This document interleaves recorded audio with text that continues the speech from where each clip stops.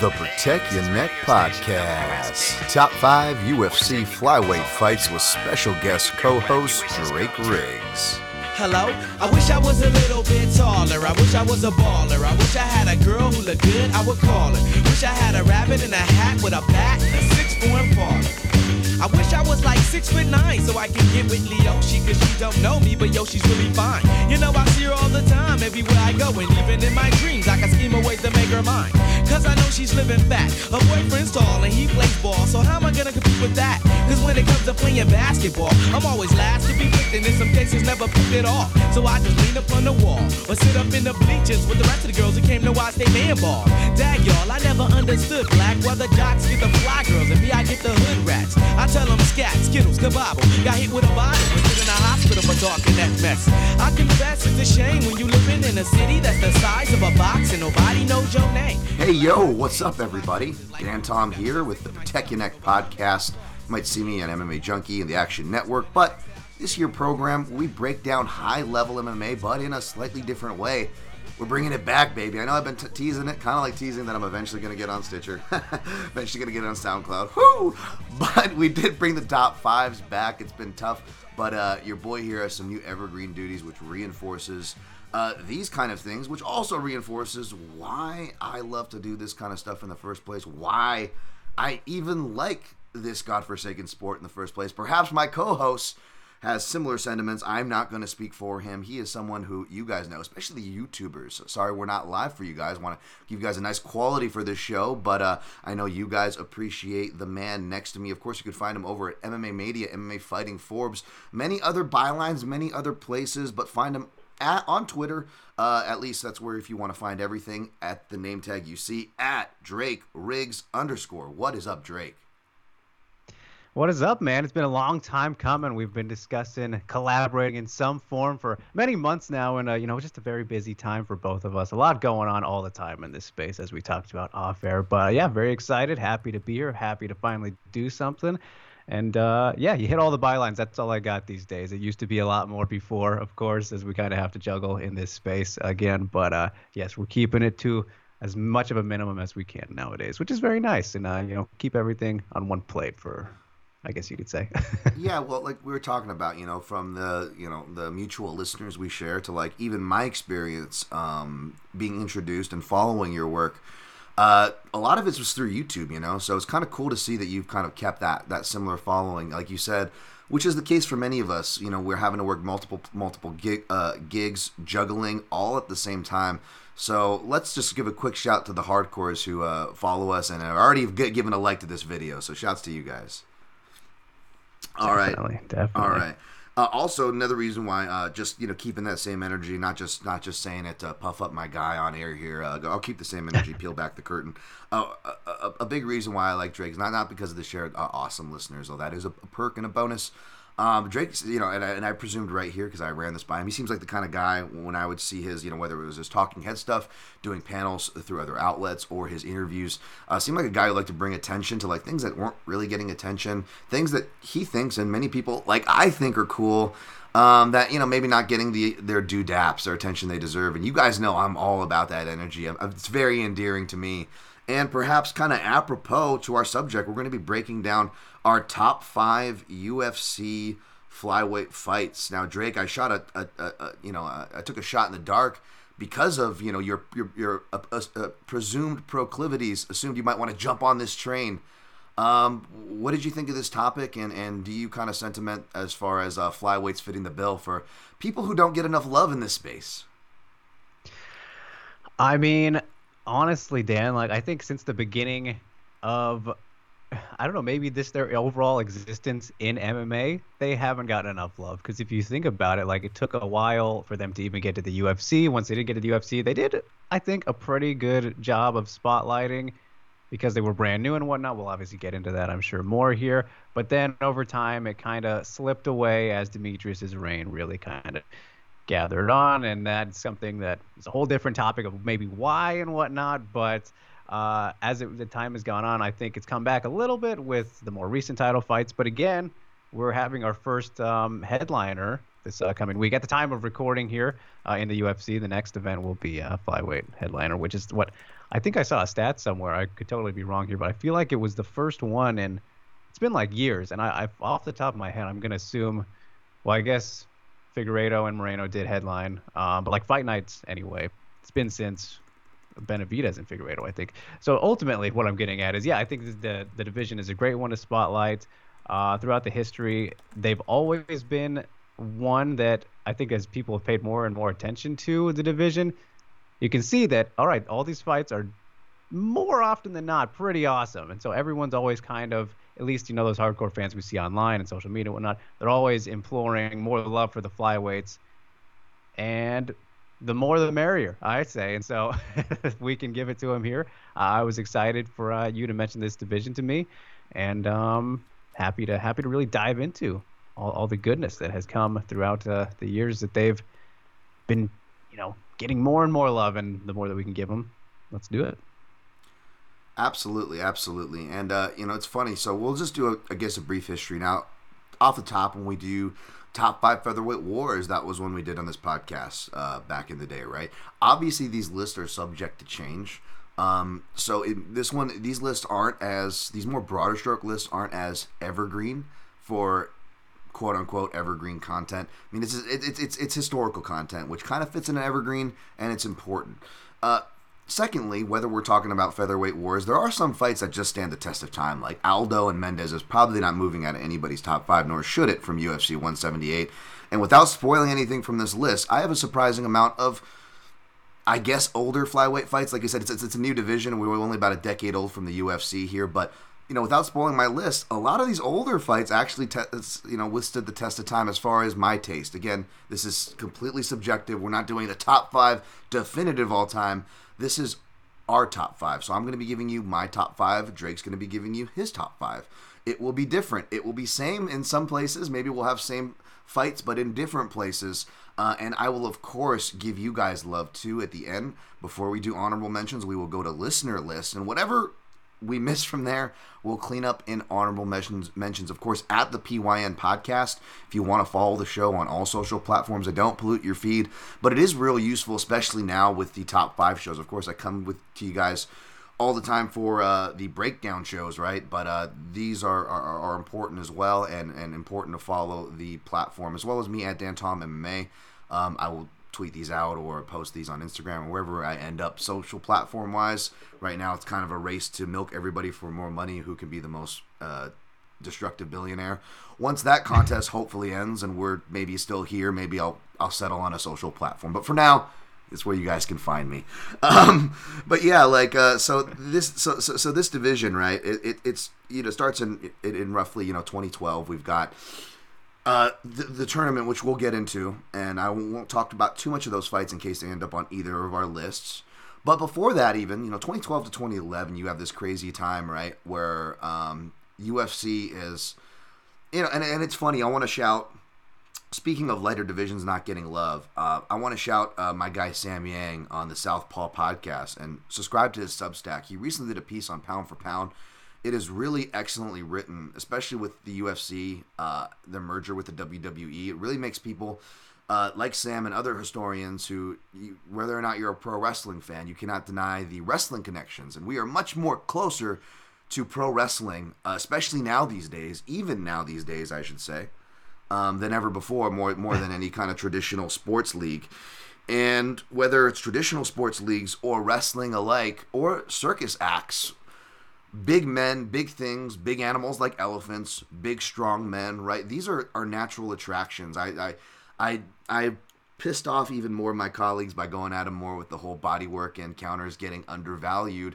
But again, that parlays to the same thing too. That doesn't speak to size. I'm speaking to style there. But what I'm speaking to is actual human nature, right? Whatever's big and dazzling gets our attention, whether it's a big strong man, a big elephant, a dazzling spin kick. This has been ingrained into us since we were babies, which is why, even with the technology of today, why are they still producing toys that are just really flamboyant and jingly-jangly? Because that stuff gets our attention, right? That's why we pay attention more toward the negative comments than the positive ones.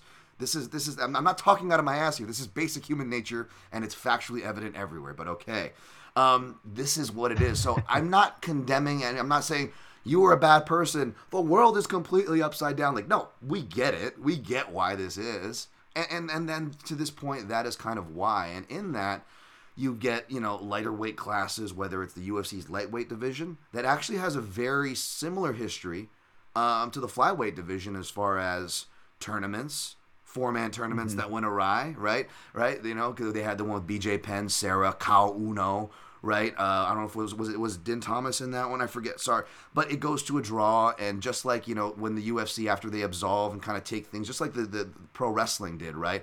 Vince McMahon taking down the territories. You've got UFC back to my 2011. I lose the thread, but I pick it up, people. Back 2011, 2012.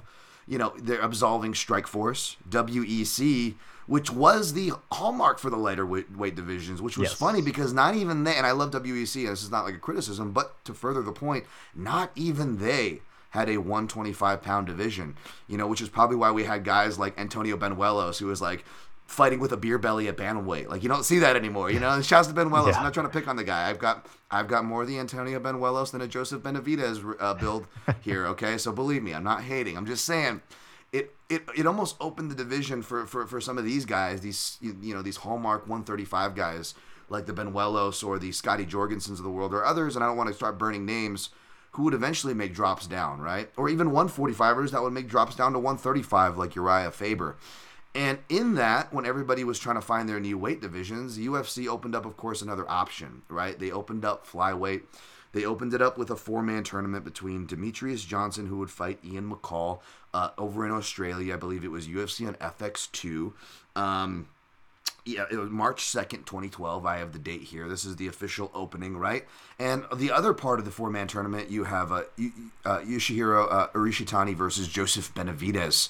Of course, this was an opportunity to UFC, even though they're not great at marketing fighters, even when they tried to market fighters back then, when that was still their business, they weren't the greatest at marketing Japanese fighters, but they did try here and there. They did try to bring guys over when they had an excuse. They had an excuse now to bring Urishitani over. And, if we're talking about finishes there, that was a fun fight. Of course, without spoiling it too much, the tournament is kind of withheld because you have a draw that kind of gets fumbled on the scorecards for the Ian McCall DJ fight. I don't want to talk too much into that in case it comes up.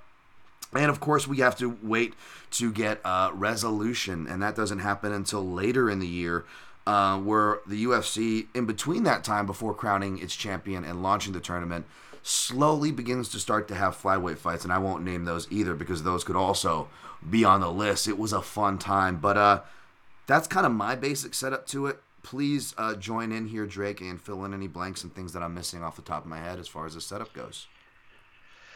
I don't know. I think you laid that out all pretty good there, Dan, and I'm not surprised that you did. But yeah, I don't know. I think you covered it all pretty well. I'm ready to further on. All right, ready to rock. All right, so now we have 125. They go through their period in like 2018 or so, 2017, where they call it the flyweight purge. I mean, even UFC broadcasters on UFC broadcasts have called it this, right?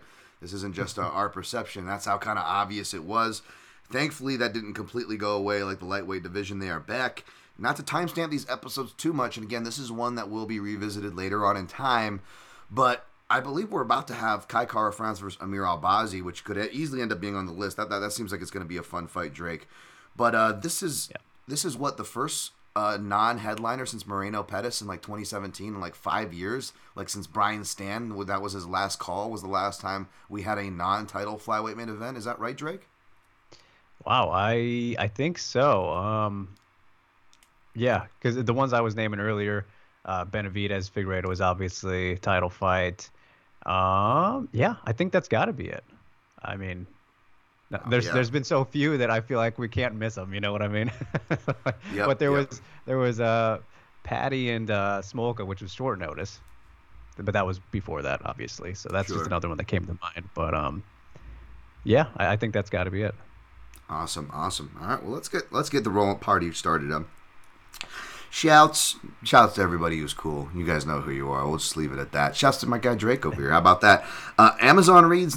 I'll save my guy Drake and you guys. We'll get to the good stuff. But yes, of course, This is hosted by mixedmartialanalyst.com, my website, so it's not a sponsor. But if you do want to sponsor the show, get at me, of course, at DanTomMMA, DanTomMMA@gmail.com. But yeah, if you want to support the show, that is free, will remain free, because I'm dumb, and I don't even know how to put a Patreon for people that actually want to support me anyways. So until then, you can support me by going to mixedmartialanalyst.com. There is a secure PayPal link there, Daniel Tom MMA or something like that. If you want to search PayPal, it's also in my link trees for Instagram and the link tree bio and Twitter. But yes, on the website mixedmartialanalyst.com that's hosts this here program, there is a secure PayPal link. You have to go to the right, maybe toggle, kind of zoom out and toggle to the right if you're doing it on the mobile. But of course, right below that, you will find click-throughs for Amazon on it. Not great companies, but if you want to ease your conscience by buying stuff through those companies and kick back a small percentage here, I'm a great spokesperson, right? Great sponsor. I won't trash your stuff like this, though. I won't subtle jabs. This is just, yeah. You can buy through there. You guys know what I'm saying. You guys get it. All right. Look how professional that was, Jake. All the plugs are taken care of. Wonderful. Advertisements there. I believe this video is we're not going to be breaking any things with audio clips or whatever. No sponsor. So I'll probably end up monetizing this thing. Not that it matters, but there's also I guess they have like super chats, super likes, and different ways to give me, which means give a nice percentage to YouTube, but you can always do that too. That's appreciated. All right. So again, I rip these top 5 formats. Not enough credit is given due in life in general, much less in this space. And even if it's for silly ideas like top 5, like everybody does top 5. There's more. Like since I've been doing these podcasts, like there's been people who do actual videos and they're very talented and have hit it out of the park and made whole careers out of that. Like it's anyone's idea to do whatever they want, and all the best to everybody. But where I credit my ideas from a podcast called The Film Vault, who's still up and running if you want to support them.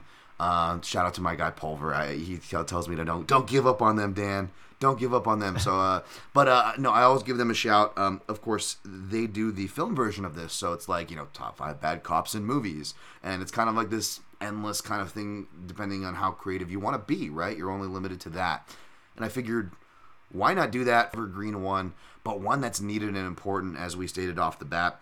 And just like that podcast, we'll do a similar format where I'll probably give the steering wheel to my guest, to Drake, to start off with his number 5. We will go from 5 to 1, going back and forth like a tennis game. He'll hit at me his number 5. I'll hit at him my number 5. For lists like this, crossover is a high probability, so we will probably be adjusting on the fly. Maybe we will kind of end up having to give you two kind of outcome lists at the end, depending on how this goes.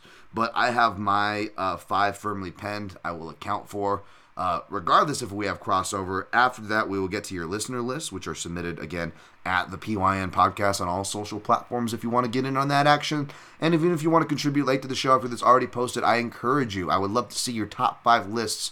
Please comment them below. Anything we missed, we will get at the end in honorable mentions, and that's the format. How does that sound, Drake? We ready? Oh yeah, wonderful. All right, top 5 UFC flyweight fights. Now these are men's. If you can get as cheeky as you want, which means if Drake wants to hijack and throw some women's fights in here to catch me off guard, he's more than welcome to. Obviously, we're focusing on men's though, and that doesn't mean we can't give the ladies on their ever-growing division, because they, have been noted to be one of the weakest divisions outside of women's featherweight, but have come a long way, arguably, in the last couple of years. So we'll maybe give some room to give some shout to the ladies too. We're not trying to discount them, but yes, top 5 UFC men's flyweights. I always joke and say my number 5 spot's kind of a hipster spot, but considering we're both hipster asses ourselves, Drake, it's kind of all hipster choices. Sure. So let's just say, what's your number 5? How about that? What's your number 5? Well, first of all, Dan, I do want to say yes, let's give all the shouts to the ladies as possible, because that's definitely one of the big things I'm always about. As that was the show that I have, WMMania, focusing fully on the women each and every week and what's going on in the world, specifically with the women in MMA. But we can save that for another episode. We can do that one next, right? I mean, there's always that possibility to give them the ultimate shine. So I don't want to shortchange anybody, but definitely the shouts. But as for the top 5, Dan. All right, so for my number 5 spot, honestly, I'm going to tell you right now, I think that deciding the back end of the list was maybe the hardest part for me. So yeah. I was flip-flopping and switching a lot between what I wanted to put in 4 and 5. I think specifically I feel a whole lot more comfortable with my top 3 here. So I don't, feel free to judge me as much as you want for the back end, but I don't know if you can really go wrong. But I'm very open to changing on this. But for number five, what I landed on, and I always hate to do this because recency bias can always be applied, but I just can't get over how absurd Matt Schnell versus Sumaderji was. So that for Yes. me falls into number five for so many reasons. Obviously, it had plenty of violence, a comeback, a finish, like all these crazy things that went into this fight that at flyweight, I don't want to say we don't necessarily see too often, but I think that might be fair to say in this one. I feel like I've never seen a flyweight fight that was looking so like conclusive of what was going to happen, but Matt Schnell somehow survived what like four knockdowns. He got hurt a lot in that fight, but then somehow pulls the rabbit out of the hat in the end and gets with the submission over Suma Derji. And my goodness, it was a crazy moment, and for that to also happen. Not that it matters much for the fight itself and being ranked, but what it was in Houston, his hometown, and all this crazy stuff. Like that was a fight, Dan. I want to tell you right now, like as talking about just the media stuff and working in the space, as I've been in this game longer, creeping up on 10 years in like 2 years, I think, which kind of hurts my heart to say, but it's kind of a badge of pride at the same time. I have like lost a little bit of my excitement has died down a lot in terms of like investment in fights and being like overly hyped, and that fan in me has died a little bit. You know what I mean? It's shifting a little bit more. Still, of course, a fan. I wouldn't be doing this if I wasn't, didn't love the sport. But what I'm getting at is Sumaderje versus Matt Schnell was one of those fights where it actually gave me goosebumps like as it was happening for the first time in a while, and I was kind of like edge of my seat as it was going on, and it made me like really feel something physically for the first time in a good while. So if that happens, I'm like, this was a special moment. So that fight, I just think for everything that happened in it, bit of a car crash at flyweight, that the fact that Matt Schnell came back, there's just so many elements of it that show you why MMA is the best sport in the world. So for that alone, I feel like it deserves to be somewhere, at least definitely an honorable mention. But with all that in mind, I gave it five, and I think that's fine. And I got some other ones again that I was saying that I think could slot over it as maybe for technical purposes, but it made me feel something, Dan. I was feeling stuff. I sentiment with that so much that I have to say, you sunk my battleship. Crossover, but the crossover of the best kind, because I also have it at my number five. Wow, So okay. there we go. There we go. Wow, right out at the gate. I also agreed with your sentiment too that I had. That's very surprising because this one jumped around and where I wanted to put it, slash if I wanted to put it maybe at a certain point. And I also had trouble with the back end of the list. I completely sentiment with Drake there. And Drake, yeah, we've been around it for the same time, and it's both a badge of honor and kind of makes you feel dead inside as well. It's weird, right? But no, it's but you know what? To Drake's point though, it's not that we're not fans. It's just like we can't cover this. We shouldn't be covering it from a fan space. So, and I know Drake is somebody who's good about, staying professional when he needs to be and whatnot, so he knows what I'm talking about here. So because of that, especially if you're doing things or trying to do things, the air quotes right way, you don't get to feed the fan in you that much, right? If you're really working in the space, you're really doing what you're supposed to be doing and not fanboying. You are not feeding the fan, which, even though you're doing air quote what you're supposed to be, kind of sucks inside. You kind of feel dead inside. You're like, I kind of miss maybe it was the golden era that I'm sure both me and you shared coming up in this sport. It explains a lot of your passion as well as mine, right, Drake? But you're just like, where is that? And some fights just do it to you. And if this kind of tips my list, I pretty much 90% of my list was just like not like the best all time or technical fights. It was like wild effing fights. I tried to balance it out a bit, but still, probably the majority of my list are wild flyweight fights, right? Like, and because that's just what speaks to me. It's what spoke to me. Also, I love stereotype breaking. Something I'm finding out about both me and my taste. I remember the time like someone was like, "Oh,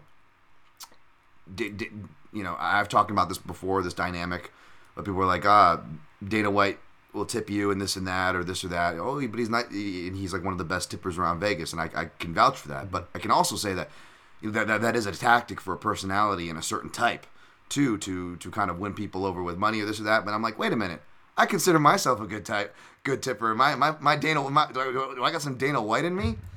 And this sounds really like a really random psychological offbeat, but I was being introspective with myself.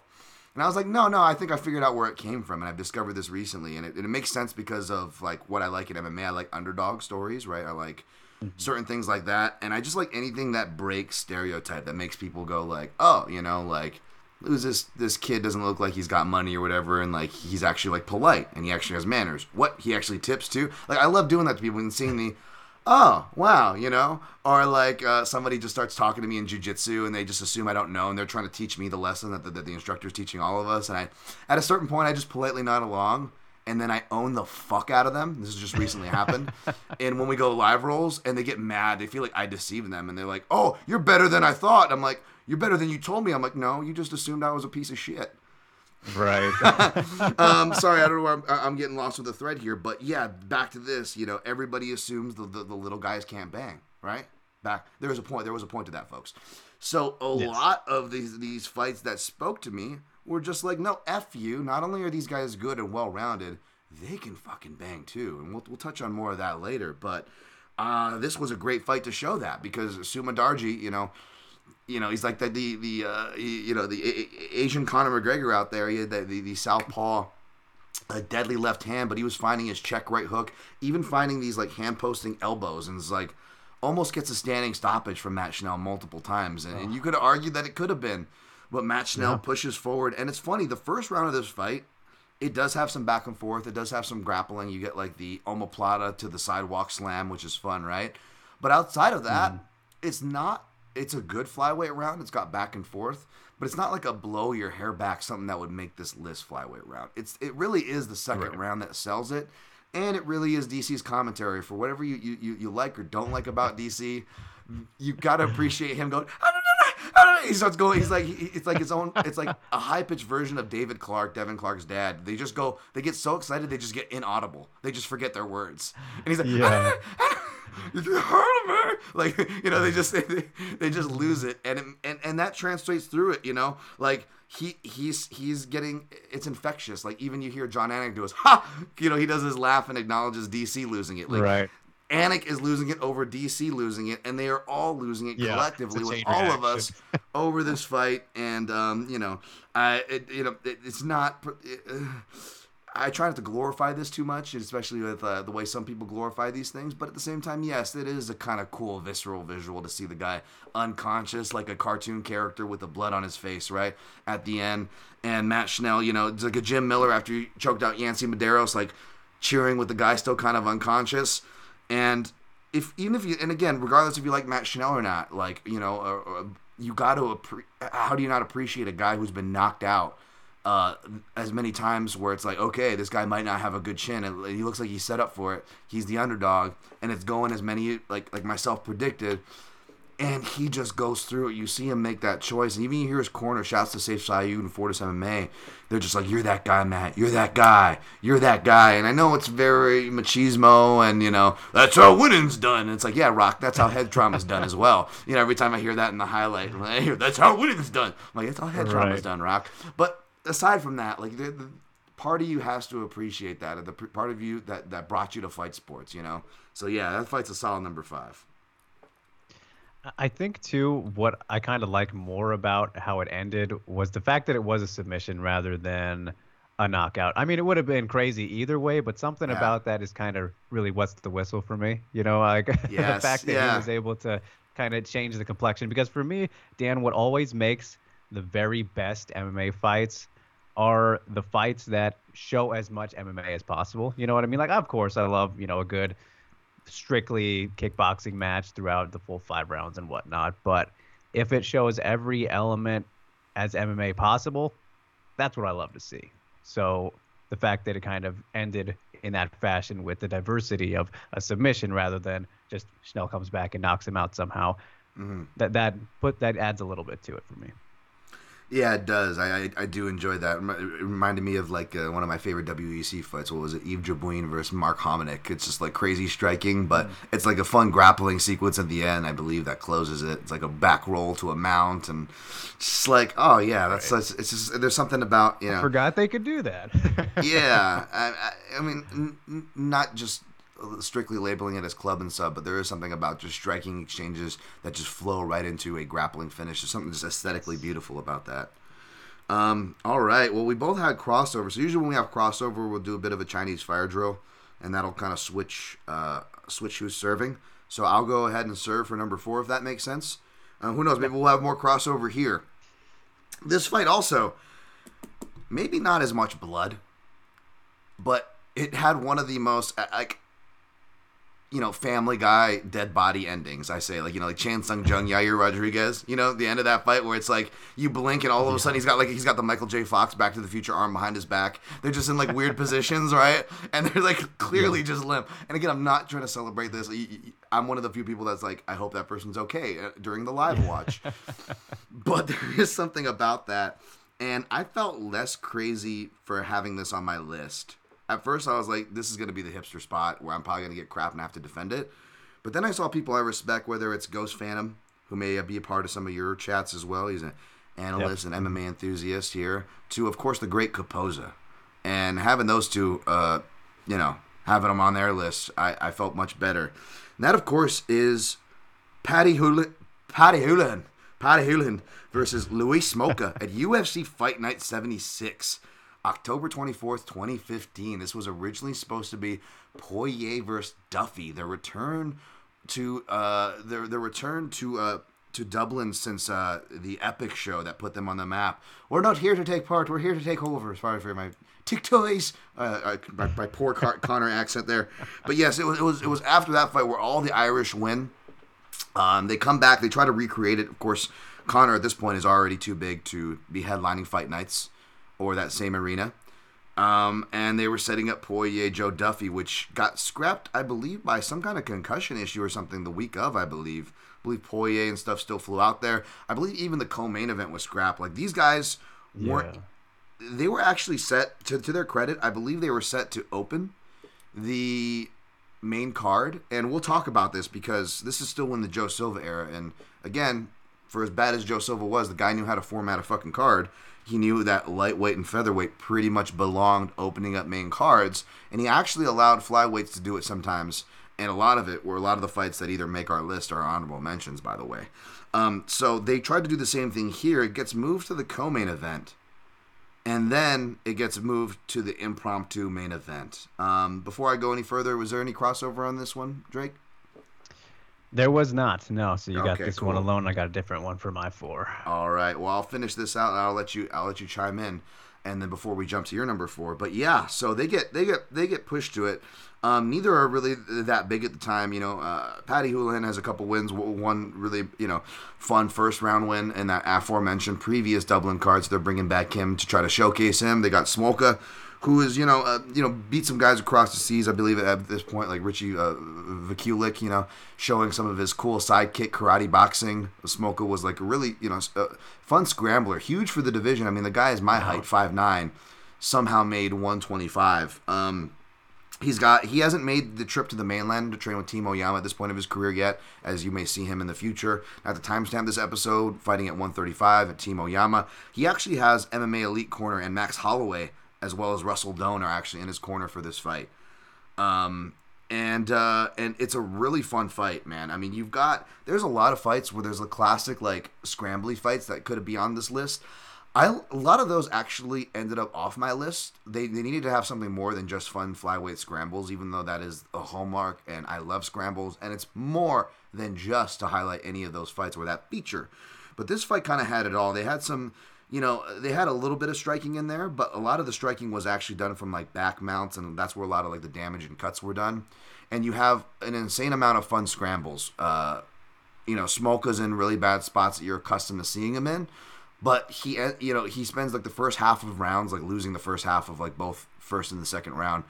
Ends up finishing the first round strong, comes back out for the second, And even though Houlihan's looking a bit, tired and worse for the wear, he's still just like a spark plug out there. He's just like he's just really frantic. He's still getting some really good one hook in back mount positions. Louis Smolka's having to shake him off and get him off high on it, transferring into like Darce catches. It's just insanely fun. And until eventually, Louis Smolka, when he was able to get positions, he was just able to be more taxing and more violent. And you see some really, really violent ground and pound, especially because the referee is giving, Houlihan every chance to get out of it because the Irish crowd is just so fervent. That really helps push this over. You've got the passionate Irish crowd that they're even chanting when, Houlihan's mounted. They're even like chanting. They're not just kind of going quiet. Like you feel the energy throughout. And, it's not as smooth or organic or as aesthetically beautiful like we just spoke about. But the ground striking in this case, it was just kind of kept going, it seemed like. It was going to keep going back and forth. So he just, let me just secure the Mataleon, the RNC. And he makes Houlihan tap the mat, but then Houlihan kind of like passes out at the same time. And it's very like cartoon-like. And Paddy Houlihan already looks like a cartoon character. Like he already looks like a cartoon Irishman passed out at the pub, Like, and it was cool though because and props to Dan Hardy, who obviously does this, one of the many small things that guys like the Hardys or John Anik, different commentary roles, but commentators will do in these post-fight interviews.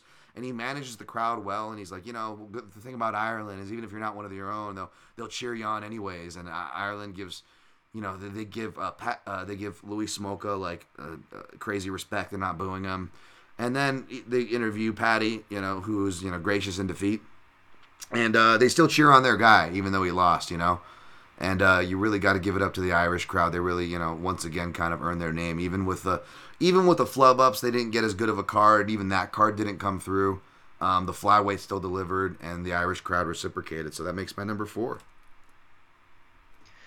Yeah, man. I mean, it was one of those very interesting fights, right? Because we got two of the longer and lankier flyweights that we've maybe ever seen going against each other, and it was one of those very rare situations where I love that in the end, honestly, that it ended up being the headliner because, again, talking about the spotlight and highlighting how great that the division is, and everybody. I remember at this time, this was like the middle, right in the midst of like my peak Sherdog Forum days, so I was always like seeing what was going on between the community in there, and everybody was shitting on the fight. Like, it's like worst main event ever. Like, it's short notice, guys. Like, come on, give it a break. And in these cases, especially, it was more exemplified years ago. But whenever there was like a bad card on paper or whatnot, they would always deliver. Really, a thing where just wait till it plays out. And with this fight, I think that was a great highlight of that.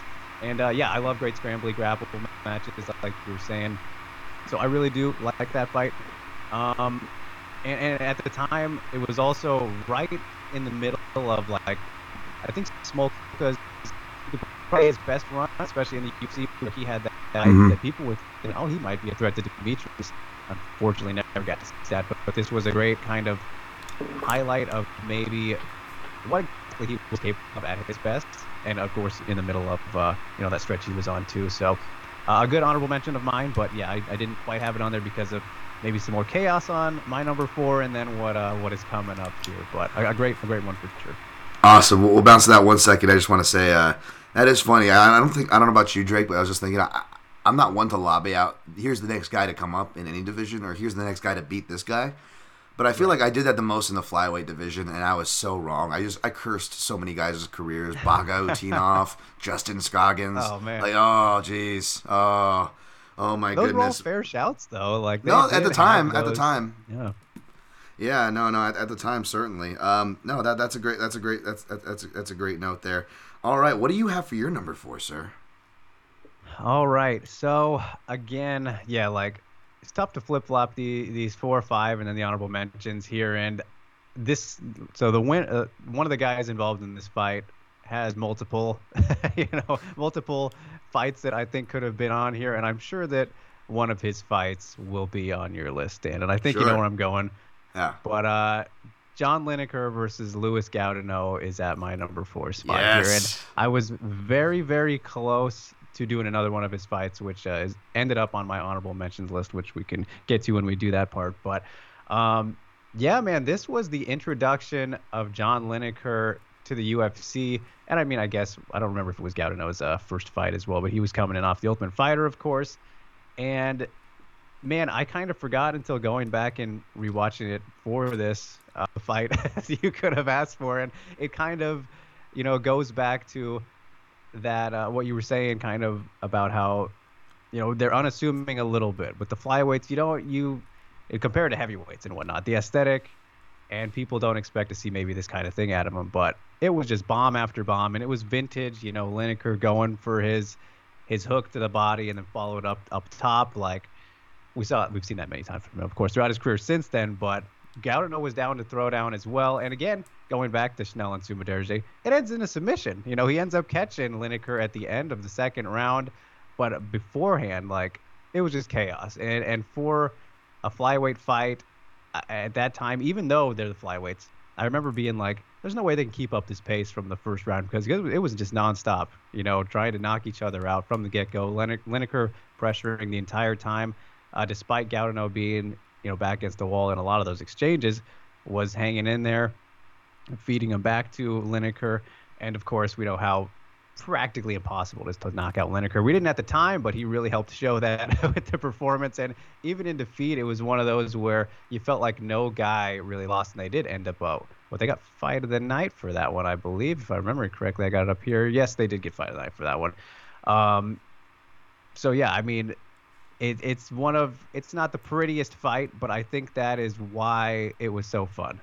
And again, at the time when the flyweights were coming in, I think nostalgia helps a little bit for me, but regardless, if you go and watch this now, it still holds up. It is still quality chaos, and that's just Lineker's career, really. So I feel weird highlighting him more than Gaudino in this, because Gaudino won, but really, I think it's a testament to Lineker hanging around and continuing on after that, despite missing weight at flyweight. That was his problem at flyweight. He's a massive guy fighting at 145 in 2023. My goodness, but yeah, Gaudino, he definitely had some fun moments in him as well. And so this was a great, one of the more memorable ones for me, obviously, as it's my number 4. Nice. No hate here. It's crossover. I'm trying to think how I'm going to do this, but this is actually my number 1, which sounds crazy to a lot of people. I love this fight. I think people probably, figured this would be on the list, seeing me tweet about it. I've always loved this fight. It just always jumped out to me. This is shouts to Capoza. He was there live, and it was one of those fights where just, I had a friend who was there live for Edson Barbosa versus Mike Lulo, his first leg kick TKO. He says he can still hear like what the leg kick sounded like from his seat, and people like Capoza saying this, by the way, that's Twitter MMA royalty right there. Saying he could hear the impact and feel it, I could feel it through the broadcast, and these were flyweights, right? And I know Lineker loses this fight, but he helps make it. And Gaudino, who, you just think, I already tuned out of Tough this time. Everybody's doing their gimmicky things. His thing is like green hair. I'm like, whatever. I didn't really care about this guy. But he shows that both his underrated skills as well as his camp and what they would produce to come, because I love hearing the commentary, because you get the early flyweight commentary. I'm sure you heard this, Drake, right? Going back to revisit these earlier fights where the commentator, and again, credit to the commentators. It's not their fault that people don't like or they're not marketed the correct way. The commentators always did their damnedest, right? They're in the early flyweight fights like this fight. You go, this is what they're trying to sell it to the audience. Like, they're doing their damnedest. Yes. Like, this is why we're bringing you these flyweight fight folks. This is the great things about them. So like, they are trying. It's not like the UFC or their commentary team isn't trying, So, we got to be careful how we levy our criticisms there. But also, you hear them talk about Team Tiger Showman, and Joe Rogan especially making a lot of notes that I would make, because me and Joe have a similar background where we live in the mixed martial arts world and have been for some time, but we come from traditional martial arts, national level to karate tournaments, right? That's kind of and Taekwondo tournaments, I should say. I did both of those, but yeah, that's kind of like our headspace.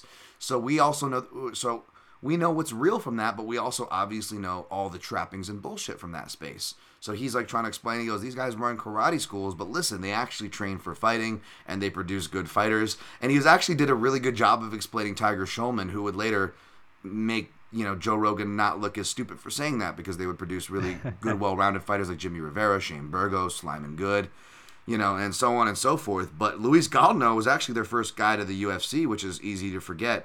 And yeah, he gets the win for this fight. It's just crazy, the palpable power. Again, back to that point that I previously brought up, like, talk about turning a stereotype on its head, right? And this is like, one of the first ones. It's very, again, it's not technical. It's not like, a title fight with meaning and this and that. If we were doing this list, then yeah, this probably doesn't make the top 5. But if we were talking about what, back to what Drake said about Sumiderji and Schnell, what really gets you to feel as a fan, I'm like, this isn't like highbrow. This is like me like saying Bud Light is my favorite beer if we're doing a top 5 beers, right? In a way, it kind of is, right? But at the same time, and I'm definitely a beer snob, so this feels like a bad analogy to me, but I'm going to use it anyways, because even though it wouldn't fit me. But at the same time, you like what you like, right? And that's one of the few things that I can bank on for all the reasons that I actually can agree on people disliking me. Hey, the one thing you can't say, I'm an honest motherfucker. I'm an honest and transparent motherfucker. Okay, say all the bad things you want. I'm honest, and I'm gonna try to be, even for silly things like this, folks. I'm gonna try to be honest, and yeah. I'll burn it. I'll burn it right now. Your number 4, I believe, was my number 1. And I will add quick spoilers. My bad. No, it's okay. I will add one context to this, by the way, to a story I've shared in this podcast before. Maybe you don't know. Maybe you know this already. It's a story that Alex Davis. I don't know if he still manages John Lineker, but he manages a ton of the Brazilians. A lot of the Brazilians out of American top team. He does. He looks like he's the guy in the corner that looks like Portuguese Nick Nolte, right? He does you know what I'm talking about, right? He does commentary for something. Yes. He'll sit in and do the translation sometimes if he's around. He's the older guy. He looks like he's an old judo guy, right? He used to compete in judo. Alex Davis. And John Lineker, somebody said in the comments, like, he was so amazing but so unprofessional. And that might sound cruel, but it was true. Not just because of the weight misses, but like, and shout out to another podcast, by the way. I'm sure he won't mind me putting him on the spot because he said it on his own podcast, the MMA Roadshow. Shout out to my guys, John Morgan and Kenny.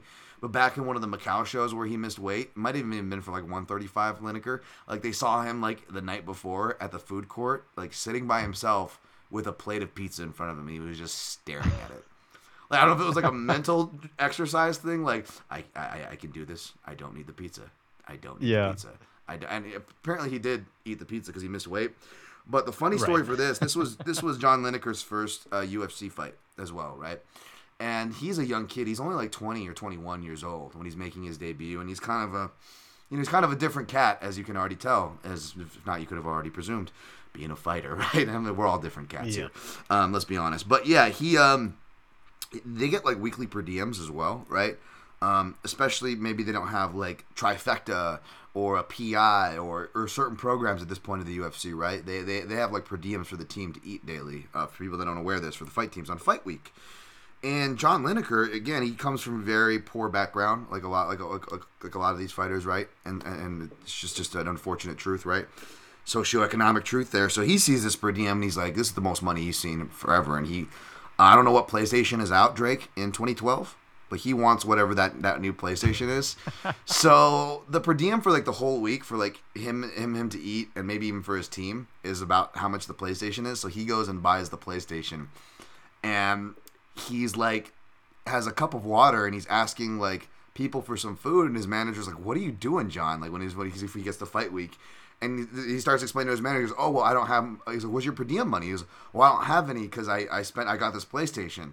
So he had to beg for food and water the whole fight week, or Alex Davis had to pay for it pretty much because he spent his whole money. Like this is where this guy's head's at. It's kind of things to come for John Lineker.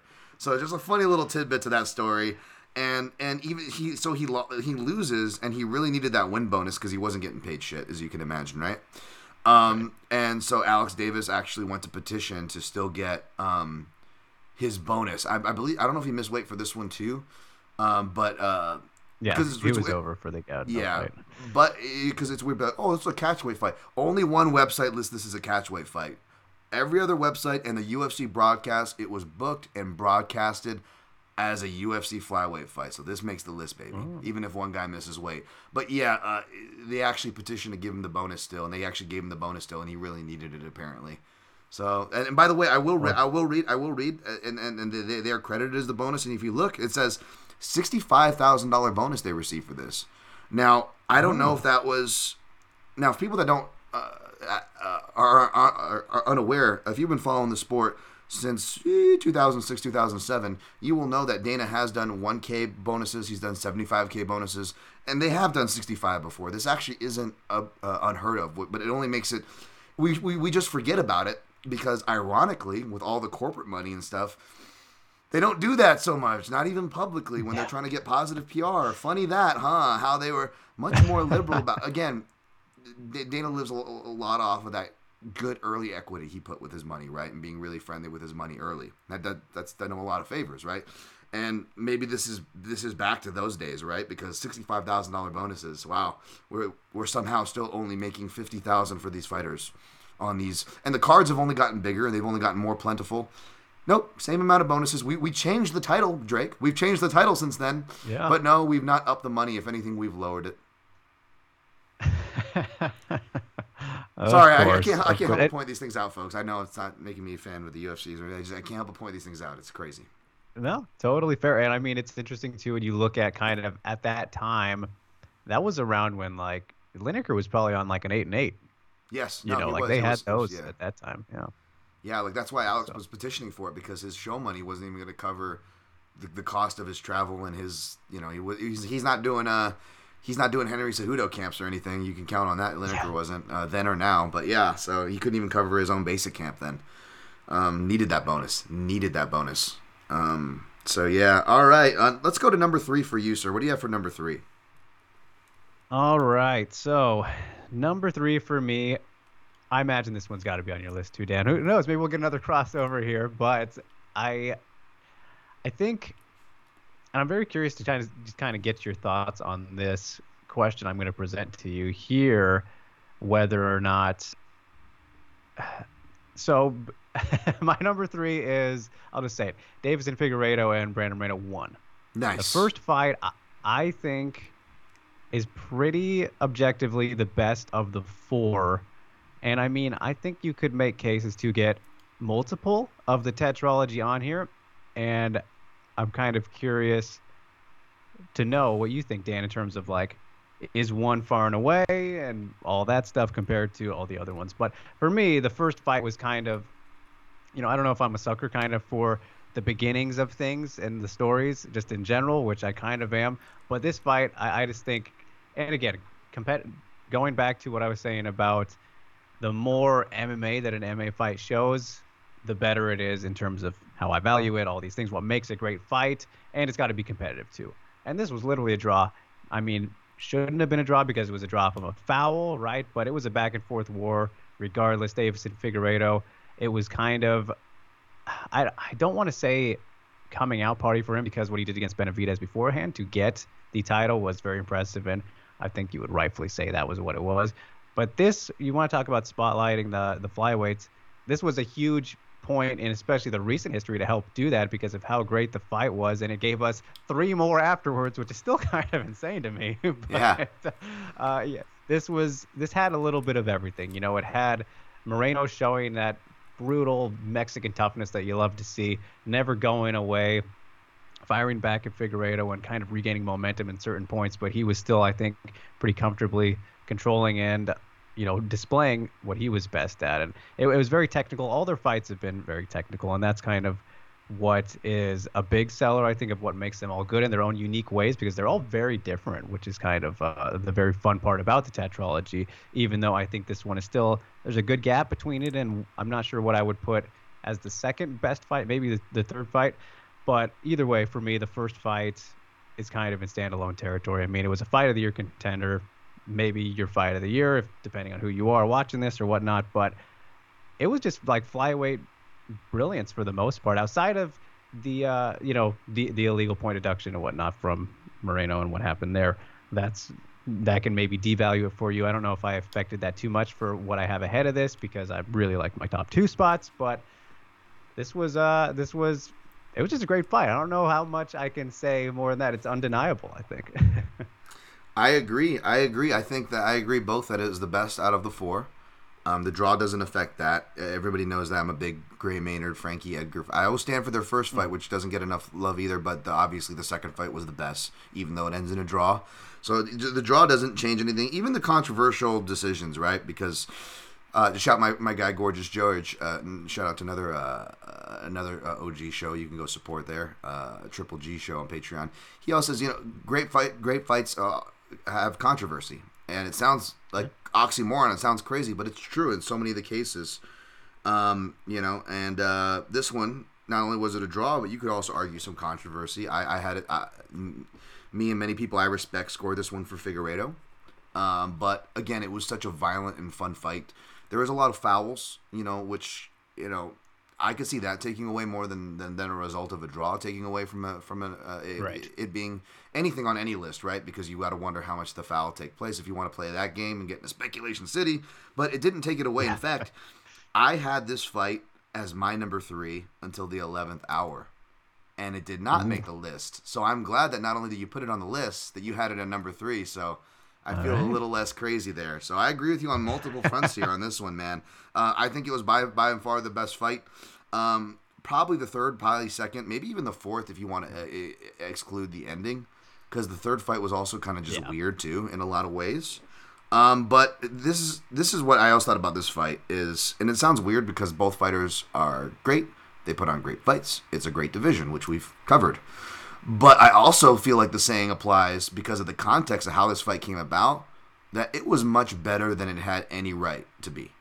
It didn't deserve to be this good. You got Figueiredo, who is, I've been saying for a while, is a bantamweight.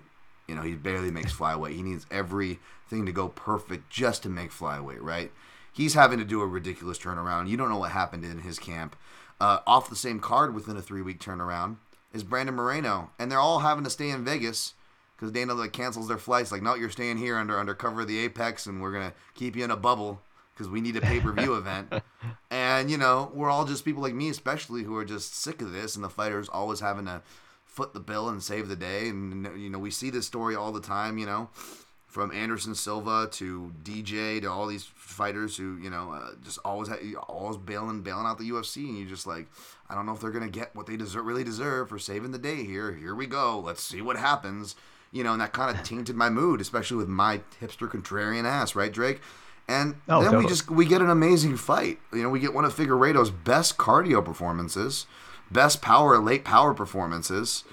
He finishes the fight fairly strong. It's just you got some fun technical striking dynamics. You've got insane power and toughness. You don't have the crowd, but you can also argue that this Apex era of quietness almost adds to that thudding feel, because when I read about Davison Figueiredo, that I always say flyweight hasn't seen power that he brings since the days of John Lineker, right? Mm-hmm. Back to your previous number 4, my number 1, right? Like Figueiredo is that guy, and you could argue for quite a few of his fights, to be in here for sure. So not crazy at all, but it didn't make it didn't end up making my list at the 11th hour, but more than deserved to be, and it would have been at the same spot you had it. So, yeah, I mean, definitely quite an interesting point in history, and when you look back on it, it's easy to forget kind of the story behind that and how crazy that was at the time. It was like, oh, they're still doing this. Just that whole time period, obviously in life in general, but no, it was insane stuff. That was your number 3. So you have 2 more, and I only have 1 more. I think I should have took the steering wheel last time is where I messed up, but it's okay.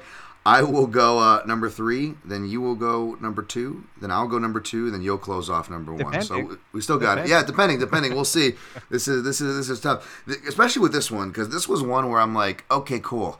I don't have to worry about crossover because I feel like this is on every list, and this won't end up being on my list. And as I got closer to filling out those late spots, I was like, this selection kept staring me in the face. And I'm like, you know what? And I go through, and again, and even for, like I was explaining off air about like our beats and stuff, like, like certain things that we like and I like and dislike. I won't characterize or mischaracterize anything you say. But for me, it's the analysis I have to do for breaking down fights, whether it's for bets or whether it's just basic analysis. I have to put the work in, right? But even for lists like these, I'm not watching it meticulously like I am. It's actually a much more leisurely watch. It's more enjoyable because I'm not having to watch for, like, be detective, like, what's he getting hit by? Or, like, having to be like Leonardo DiCaprio going, ooh, there's a spot right there. There it is. Like, I don't have to watch with that intent. I can just enjoy, right? But at the same time, I do got to go back and watch because I don't know if you had this experience, Drake, and I talk about with my guests who do these lists with me, where you'll go back and you'll be like, some things will be better than you remembered. Right. And some things won't be as good. I don't know if you had that experience with your research, and you kind of had to modify, right? Yeah, I mean, I think with Lineker Gaudino, that's kind of because initially I just threw him in off the top of my head, right, and was same. like remembering which ones, and then I thought about it more, and I looked and I was like, all right, now that one's gotta be on there. So absolutely, I get you for sure. And I did that with Henry Cejudo versus Demetrius Johnson too, as my number 3. I'm sure there's going to be crossover there, but yeah, this was a fight that was tough. Well, Dan, let me stop you. Yeah, please that is go my ahead. number 2. Oh, perfect. So it's going to branch right in. Yeah. How about I'll set it up, and then I'll set up the ball like volleyball, and then you can spike it down, okay? All right. So basically, they had their first fight back at, I believe, UFC 197 in Las Vegas. It was one of many clinch, I love going back to watch DJ clinch work, by the way. It's my favorite part of his game. And he dismantles Cejudo in the clinch in the first fight. They have their rematch, of course, at UFC 227.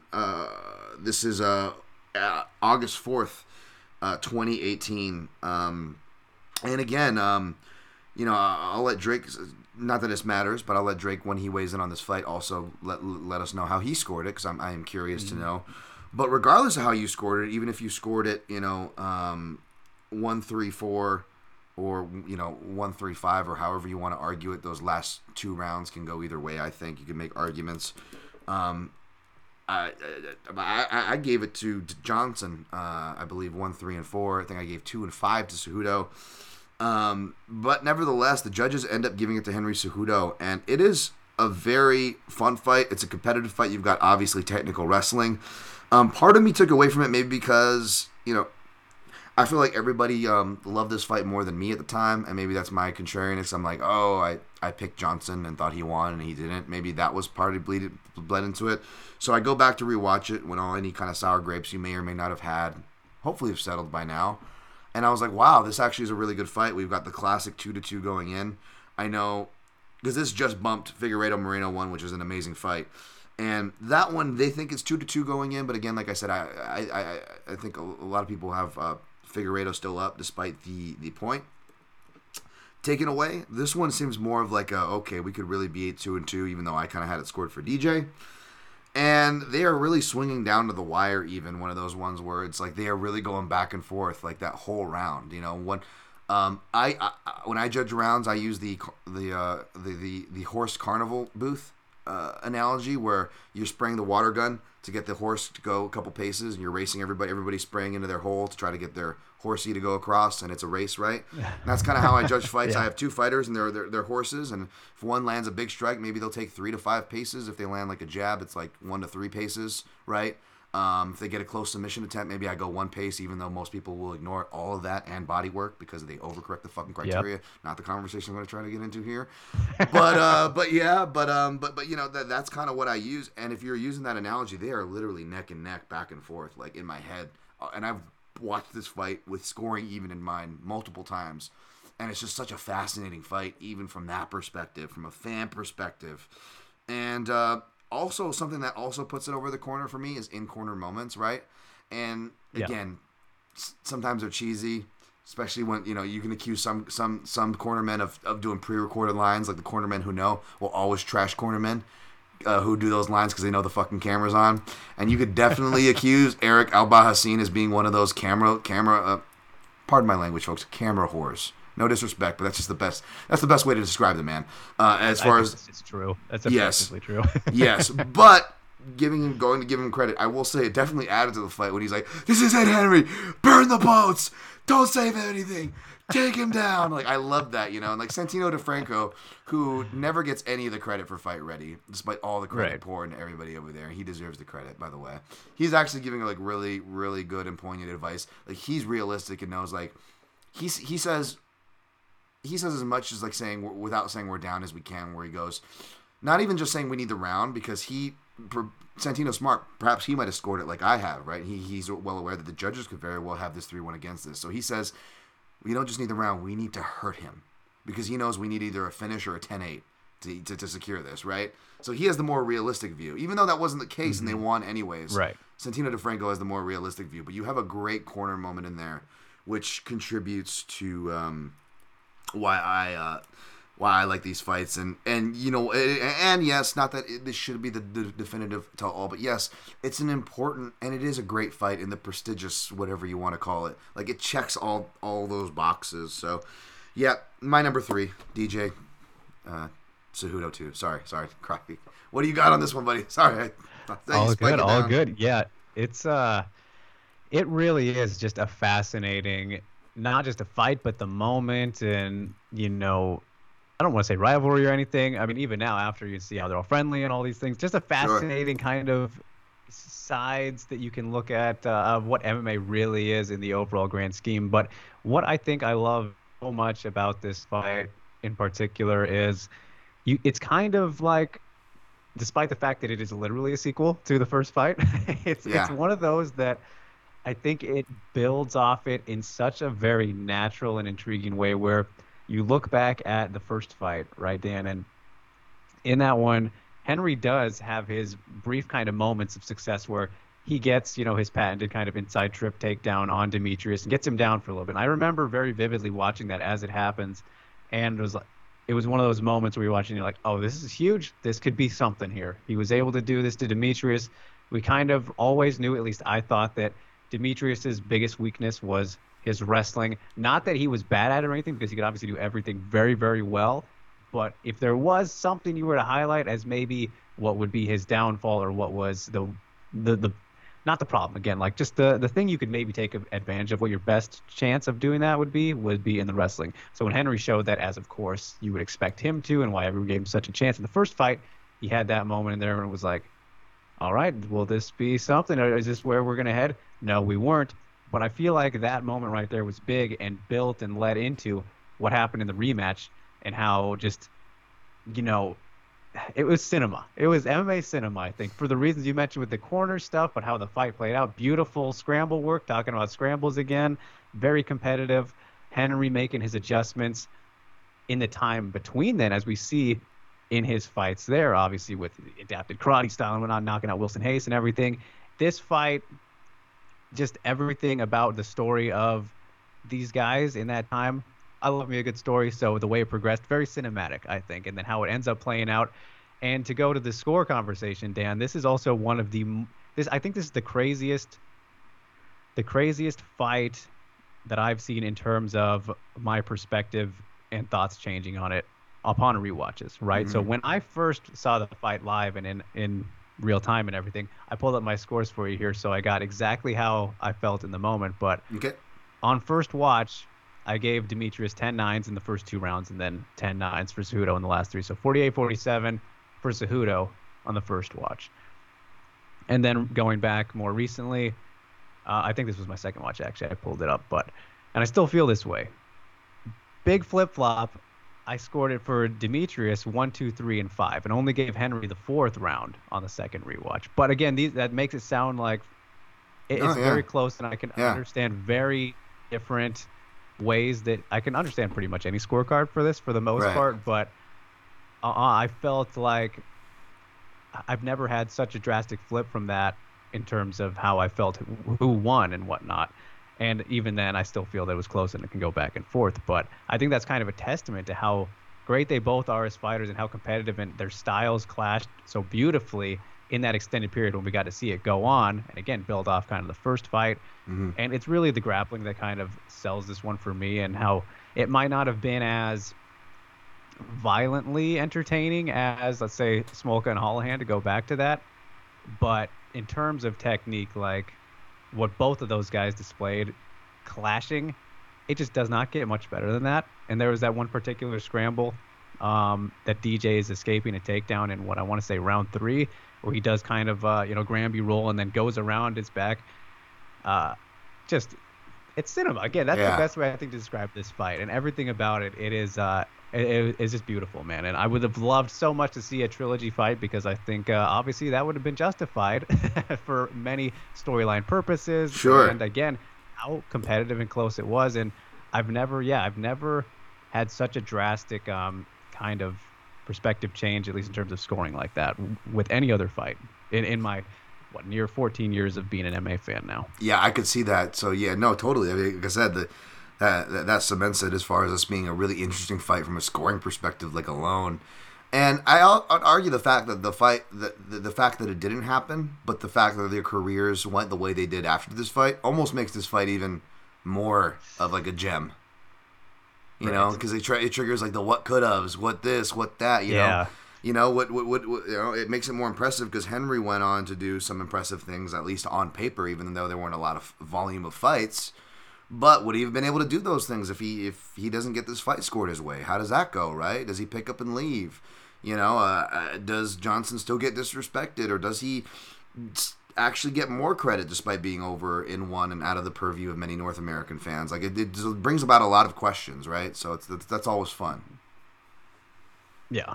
For sure, man. All right, so this one didn't make a spot on your list, but you do have your number 2 ready, right?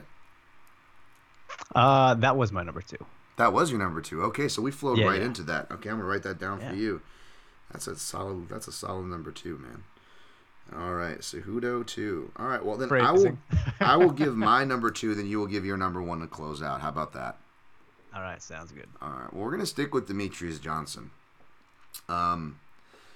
This fight ranks above it for me because this is one of the, you're right, the takedowns and that note, I like that because, like, even in the first fight with Cejudo, it's like, well, we haven't seen anybody since, like, Ian McCall do that, right? And that was a guy who, we could talk about that fight, in a little bit, maybe, perhaps, regardless if it's on a list or not.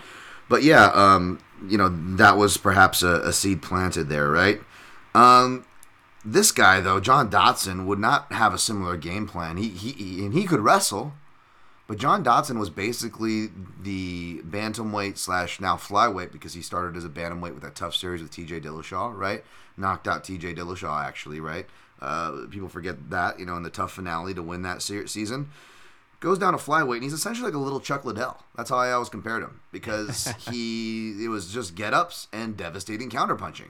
And he would just play on the outside like Chuck, and it was just get-ups if you take me down and devastating. Yeah, he would do some flying knees and some wild stuff, and he obviously was not 1-for-1 with a light heavyweight guy who loved to drink beers on the weekend. I'm not making a complete direct comparison, but the stylistic bare bones, you could kind of see how that fight was, and it made for a fun dynamic because Demetrius Johnson, he was already stance switching at this time. He's been incorporating wrestling since already his WEC days, right? He's always been kind of improving on his jiu-jitsu and scrambling to different degrees, right? Even though, like we said, strong wrestlers usually were somewhat of the best shot against him, at least to nullifying him.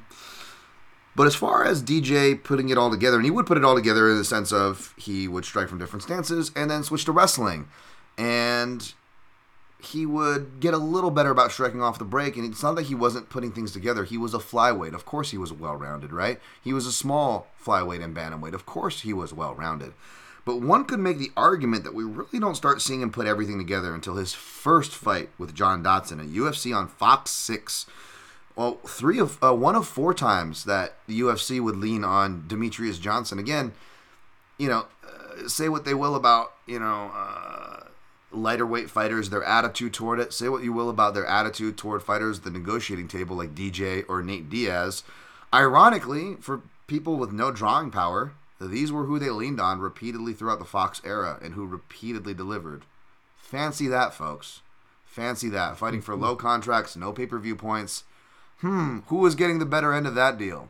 And who was still showing up to work? Fancy that. But yes, one of 4 times they lean on DJ to headline a Fox show.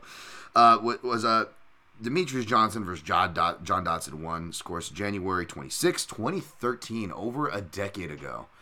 And Jeez, old. This We're is a feeling fight. old. Yeah, and this is a fight where not only you see him overcome adversity, because we've seen him overcome adversities arguably in losses, right? Like you look at that Dominic Cruz fight he had. That was also on a Fox property, by the way, folks. FX headliner. He didn't really lose stock, and that was an amazing fight. That was a really fun fight where he lost, but he didn't lose any stock in that, right? This is the first fight where like he has to overcome adversity and still win the fight, and he does. And as far as putting it all together, again, he was, going from punching to wrestling, and he was changing faces. But what was the connecting piece? It was the clinch, and this is where you really see the clinch, just majesty, excellence, whatever descriptor you want to use. It's applicable for Mighty Mouse as long as it's a positive one. And he literally finds out after getting dropped multiple times, he literally starts just taking Dotson apart inside the clinch for the last 3 rounds. And it's just such a beautiful masterclass to watch. It's one of my favorite fights on Fox. It made my top 5 Fox fights, and it makes my top 5 UFC flyweight fights at number 2. And any thoughts on this one, Drake? I think it's a phenomenal shout, definitely. It's kind of easy to forget a lot of... I mean, I don't know. I don't think that's fair to say. I was going to say easy to forget a lot of how great Demetrius' performances were on his reign and maybe how high of quality the fights were. So I'm glad that you're shouting that one out because it didn't make my list, obviously, here. Well, not obviously. We don't know my number 1 yet, but yeah, it's... I think you broke that down perfectly. It's easy to forget I think specifically with John Dodson and kind of the fear that he did present at that time. And I know that there are some people who do think he won that fight. I definitely don't agree with it. I know that I think he believes he won, of course, but it was one of those cases where it seemed like, oh, all right, we might have a very interesting challenge for Demetrius here, and people were interested in that rematch, which obviously was a lot more clear cut because that's just what Demetrius usually did in his rematches. But yeah, a good shout for sure. I like the mention. Yeah, I will say, even going back to be like kinder, like even if some of these fights weren't graded under the current criteria where they're leaning toward impact, or I hate the word damage, which should only be applied to if we're talking about 10-8s. But speaking about 10-8s, this is one of those fights where I think you could have said one of those fights for DJ could have been a 10-8, just on the damage alone that he was displaying to Dodson, which who does that to John Dodson since, or before then, by the way.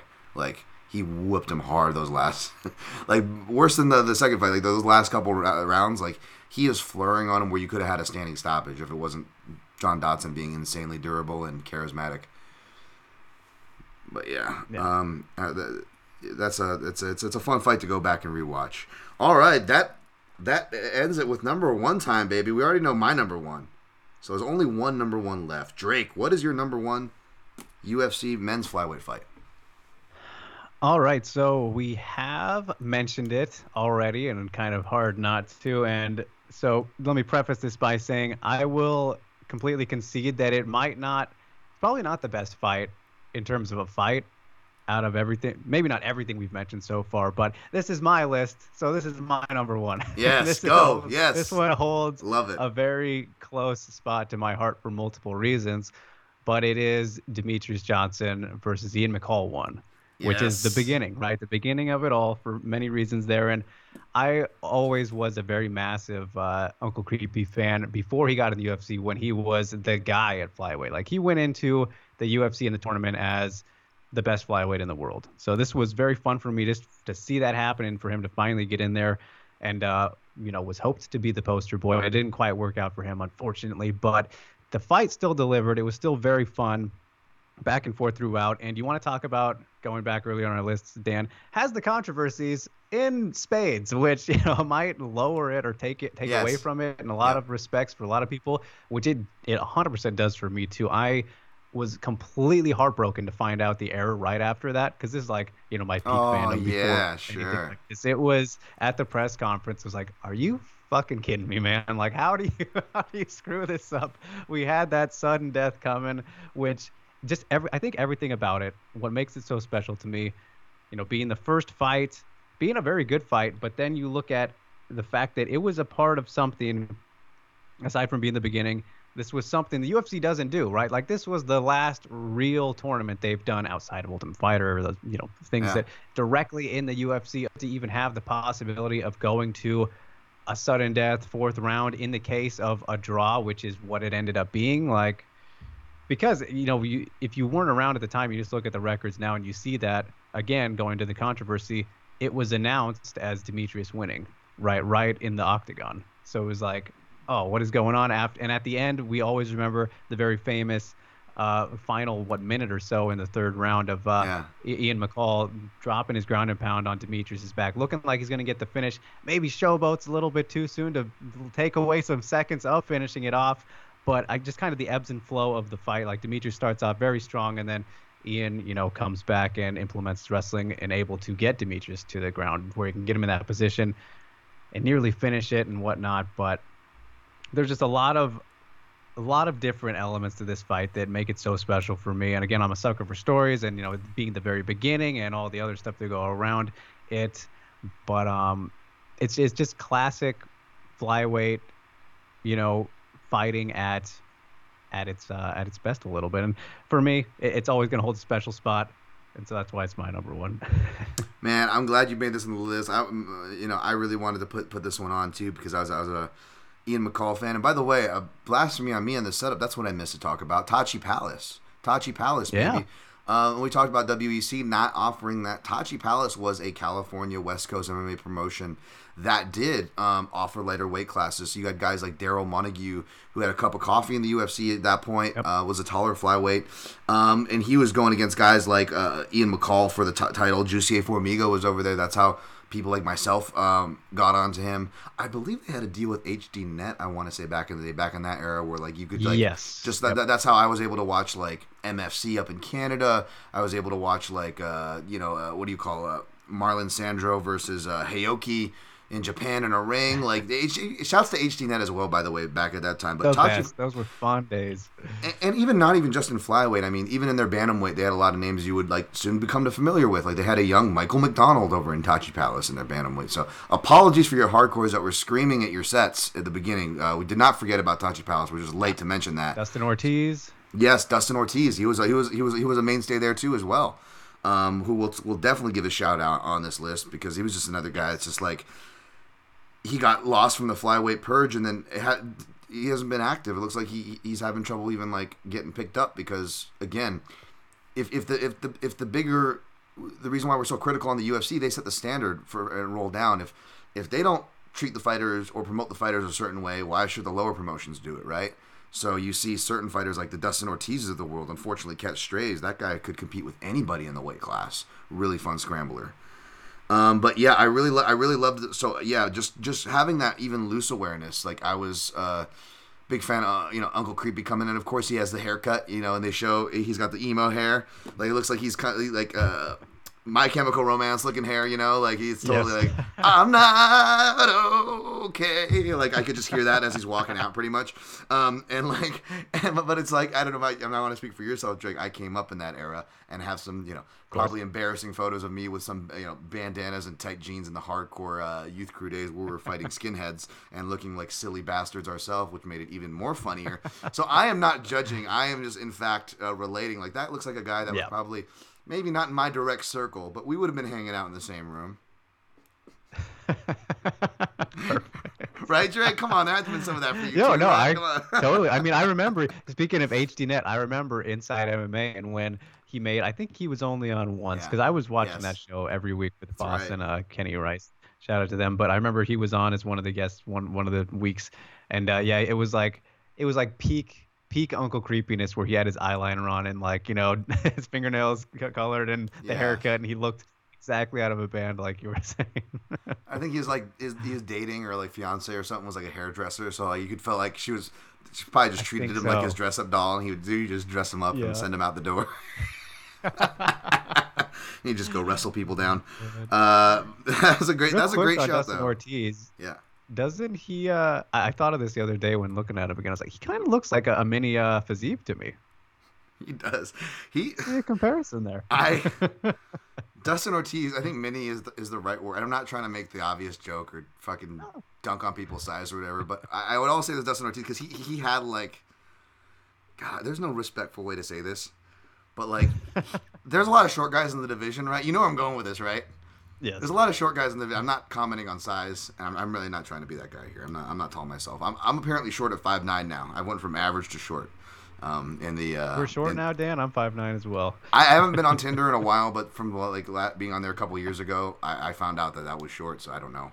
I don't know what the kids are going by these days. So I'm definitely not trying to throw strays out there, folks. But I'm gonna say he's kind of dwarfish, right? Like, is that the proper term? Like, he looks like he looks like, I don't know if you're. I was a fan of the movie Willow growing up.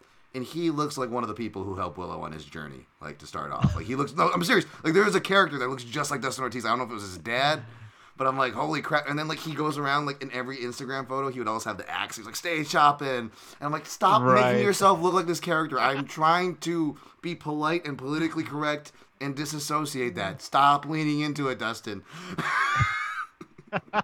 Do not show up to Lord of the Rings premieres with that axe, sir. Please stop. Sorry. No.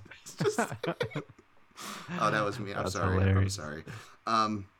Last thing on that fight, though, I want to say is that speaking of 10-8s, right? Like, you could have gone 10-8. Only one judge did. Yeah. I believe it was Sal D'Amato. That was the only judge that went 10-8. And I think you could even have had a cheeky argument for round one if a judge misses the point where Ian McCall gets kind of briefly rocked because it's easy to miss. Right. Yeah. It's easier to miss than you realize. Like, we have the benefit of a good camera angle and the fact that the commentary both caught it and cites it. So us at home can be like, oh yeah, we know what's going on now. But like, it's different from when you're from that judge's chair. Like, you don't catch everything the other judge catches all the time, which is an unfortunate truth. But this also is in 2012, right? So they're not as liberal with 10-8s. They're not as emphasizing on impact or the damage aspect of the 10-8 or the round scoring. So therefore, you only get one judge going there, which actually is kind of surprising. I think it's a 10-8, of course. I am Mr. fucking 10-8. But I'm actually, even though I think it was the right score that Sal did, a draw, I'm actually surprised they gave that round a 10-8, even though I feel like it deserves it. Does that make sense, Drake? Right. No, yeah, I hear you. I was kind of, yeah, especially when you look back on it, for sure. All right, let's get to some listener lists, and then we'll get to our honorable mentions. How about that, shall we? Okay, of course, my guy, Ghost Phantom, he would be here in the chat if we were going live, but he is 9H6ST21. It's a little fancy way to do Ghost there on Twitter with the @ in front of it. He goes, just one suggestion for me. Luis Smolka versus Patty Houlihan for some awesome grappling. All right, yes, sir. Absolutely. I got Ben the Baines Davis saying that he wrestled Bob Backlund. I don't know if that has anything to do with it. That's just in my mentions. We got I don't remember that one. yeah. No, we got someone at Cameron Crawford. I don't know if he's trolling me here because he put some like light heavyweight fights randomly. He goes Figueiredo versus Moreno. I don't know which one he's saying. He says Johnson versus Cejudo too. All right, we're with you there. John Bones Jones versus Daniel Cormier. Those guys could not make flyweight. I'm sorry. He has Benavidez versus Cejudo. That was up there for me. Didn't make the list, obviously, but that's another split decision fight. By the way, folks, for those keeping track at home, there was a lot of body work Cejudo does, right? And a lot of body work both ways in the DJ Cejudo 2 fight. Split decisions. Again, just for the people tracking at home, what is hard just remains hardest to be counted, and it is hard to account for. But body work, baby, it's hard to account for. Capoza at Grabaka _Hitman. If you're not following him, I don't know what you're doing watching this show. He goes, not the best, just my faves in no particular order. He has Smolka Houlihan, which makes me feel less crazy. Gaudno Lineker, he's with us there. Chanel Sumadarji, he's with us there. Figueiredo Moreno 1, he's with us there. All right, okay. DJ Cejudo 2, wow, he has like 4 out of 5 so on my list. We know that we're not crazy then. Yeah, he's named 4 out of 5 on my list. And like I said, Figueiredo Moreno 1, it was your number 3, and it was my number 3 up until like the 11th hour. So that's good. His honorable mentions, I like this. He's got Delos Reyes versus Sang Cha'an.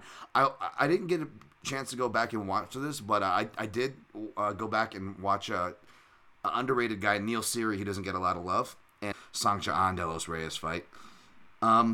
Pantoja Moreno too. Obviously, their first fight technically took place on Tough. So it was a 3-round decision that Pantoja won, but Moreno showed improvements. You could see glimpses, and Pantoja even acknowledged it. It's a great shout. He's got Elliott versus Smolka, which is like your classic Scramble Fest fight. I wouldn't blame anybody for putting that on there, by the way. That's quite a gem, that one. I'm glad he mentioned that one. Yeah, there's a lot of good Tim Elliott fights, by the way. And one that no one mentioned, by the way, that actually would be just as close to making it as it'd be right up there with Smolka, to be honest, is Tim Elliott versus Jared Papazian. Go back and watch that. It's like a decade old. It's off a Tough finale. It's Tim's second stint, I don't know, beginning of the second stint he has with the UFC. But it's an amazing fight. You don't just get the fun scrambles that are prevalent in all Tim Elliott fights, but this fight actually has a lot of fun back and forth striking of like guys rocking, dropping, cutting, bleeding each other all over the place for like 3 rounds straight. It's a really underrated fight that not enough people talk about. DJ versus Benavidez 1, he also has. Okay, that's a classic. I love Joe B. I felt bad. I wanted Joe B to be on my list so bad, Drake.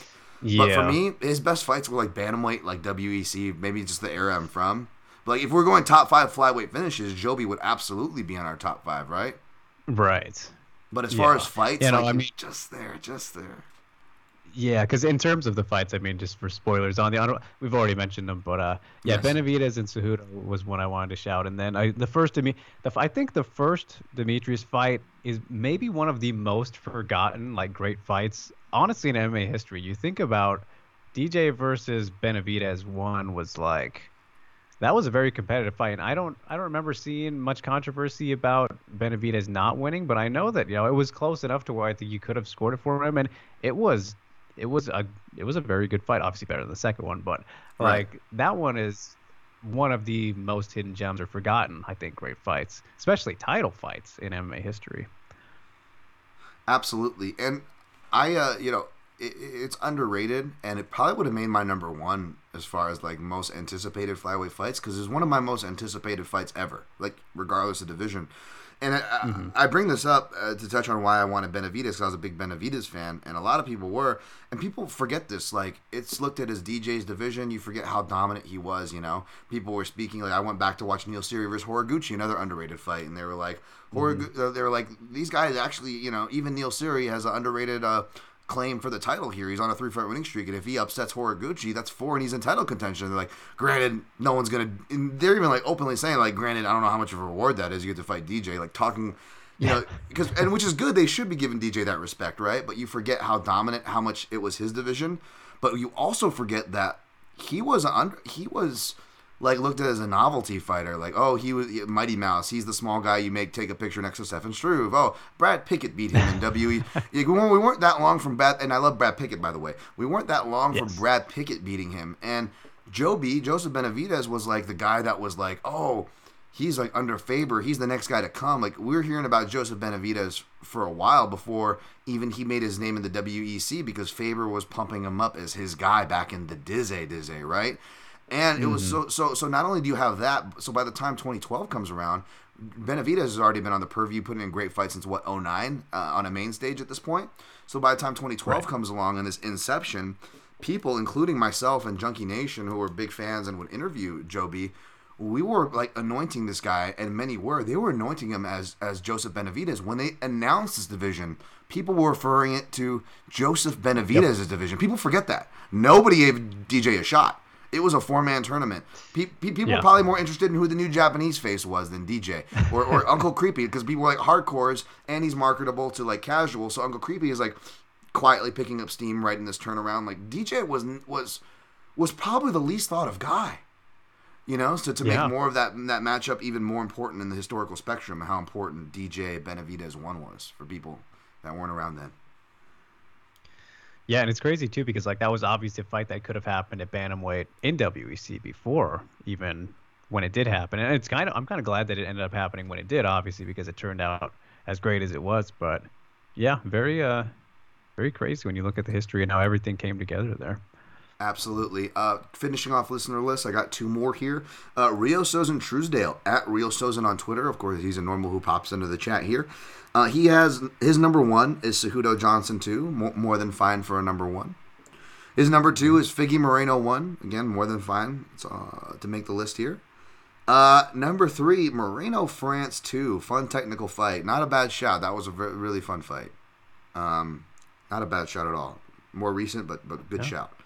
Number 4, he has Horiguchi versus Baga Utinov. Obscure shout out. I appreciate those. Of course.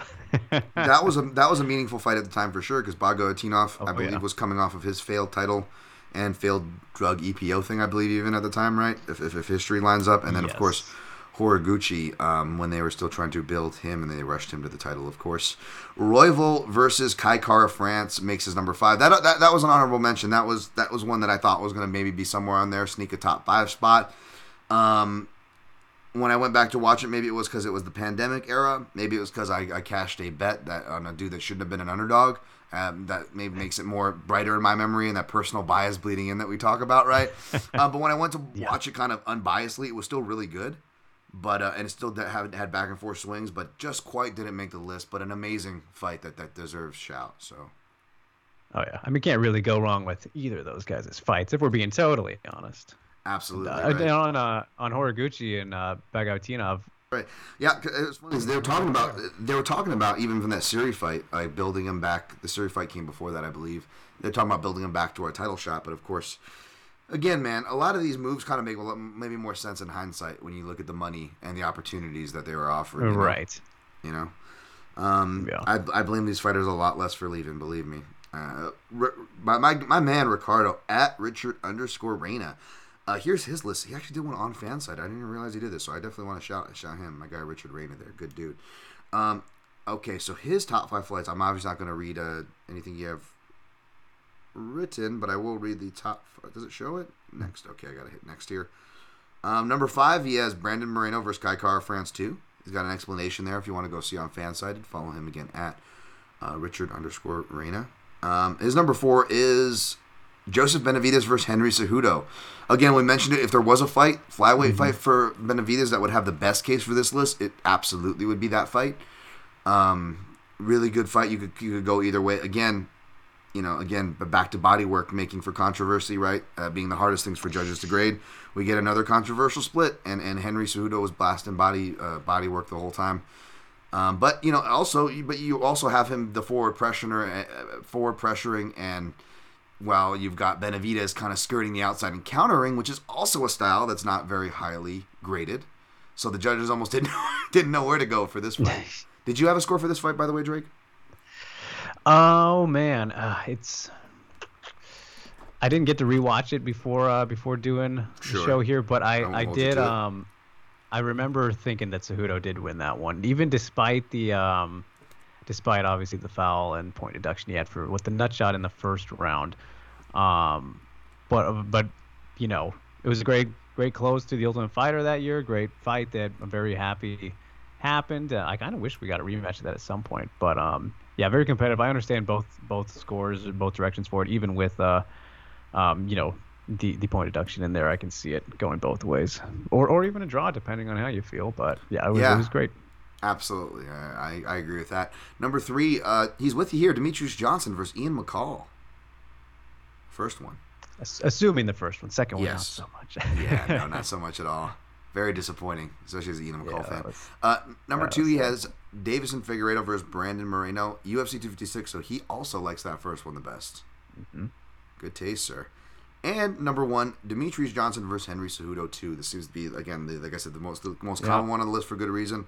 So definitely don't have to defend that selection there. Did I get anything on Twitter? I didn't do a formal post. I know I said follow at the PYM podcast, and I ended up posting everything from my account this week. I'm out of practice, folks, this week. But cleaning up the honorable mentions before we get out of here, Drake. Anything that wasn't mentioned and all that you want to mention before we get out of here? Any fights? Yeah. I was mentioning in terms of the back end, the 4 and the 5 spots that initially I had it in there and it just fell out. I think in terms of, not that I didn't want to put 2 of this guy's fights in there because obviously Johnson in there twice, but right. I just felt a little bit more just chaos and fun, just by a sliver kind of, with Lineker versus Gaudino over Lineker versus Old Alp Ozkilic. You remember this? Yes, this was a good one. Oh yeah, Oskalic really went. He really put himself through it, man, in that fight. Yeah, just I mean that was one of those Jesus. fights where the you want to look at some good refined boxing in mixed martial arts. That was one that always stood out to me. And of course, and whenever it ends with a finish in the late one like that, I really want to give some love to that one. I'm surprised that not even Caposa shouted that one out. I'm ashamed of him. Yeah, Oskalic, man. I believe he was a Long Island or New York area guy too. I believe. I don't know if Keith Trimble's in his corner or who was in there, but I believe he was a New York guy. Don't be mistaken by the name. That's a great shout. Yeah, that is a great shout. Another main card opener flyweight fight that was good. By the way, Chanel Shumadarji was a main card opener, so you love to see it. Again, this is why it's my favorite spot on a card, 19. If in case anybody noticed, outside of pay-per-views, there is no co-main events anymore. I know we like to pretend that it's a thing. I know I have a column where I write up the co-main. Believe me, I get paid for writing a co-main event. I'm not trying to speak it completely out of existence. I make a paycheck for writing it, but it's not a real spot. What remains a real spot on the card that is completely always thrown a middleweight or some other random slot is the main card opener. So, but another Joseph a main card opener for their very first card on ESPN. They went to the flyweights to open it up and the flyweights to headline it. How about that, huh? For non-needle movers, there. What do you know? Their first broadcast, their first impression, Drake. They open and close with flyweights.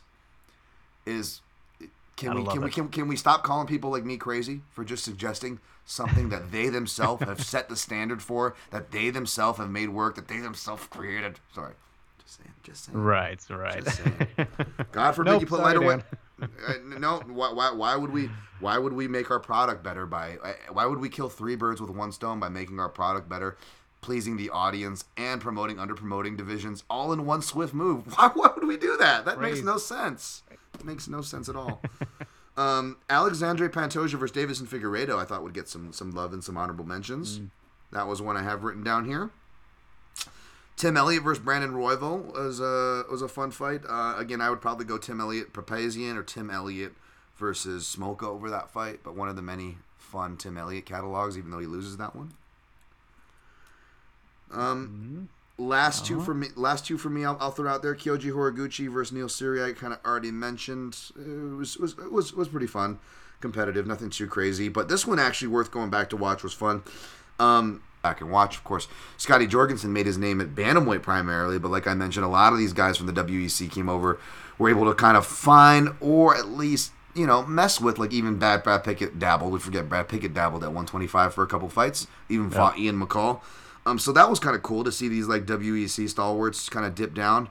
Danny Martinez, an Alliance MMA guy, not the greatest record, obviously, on the higher level, but a very fun fighter.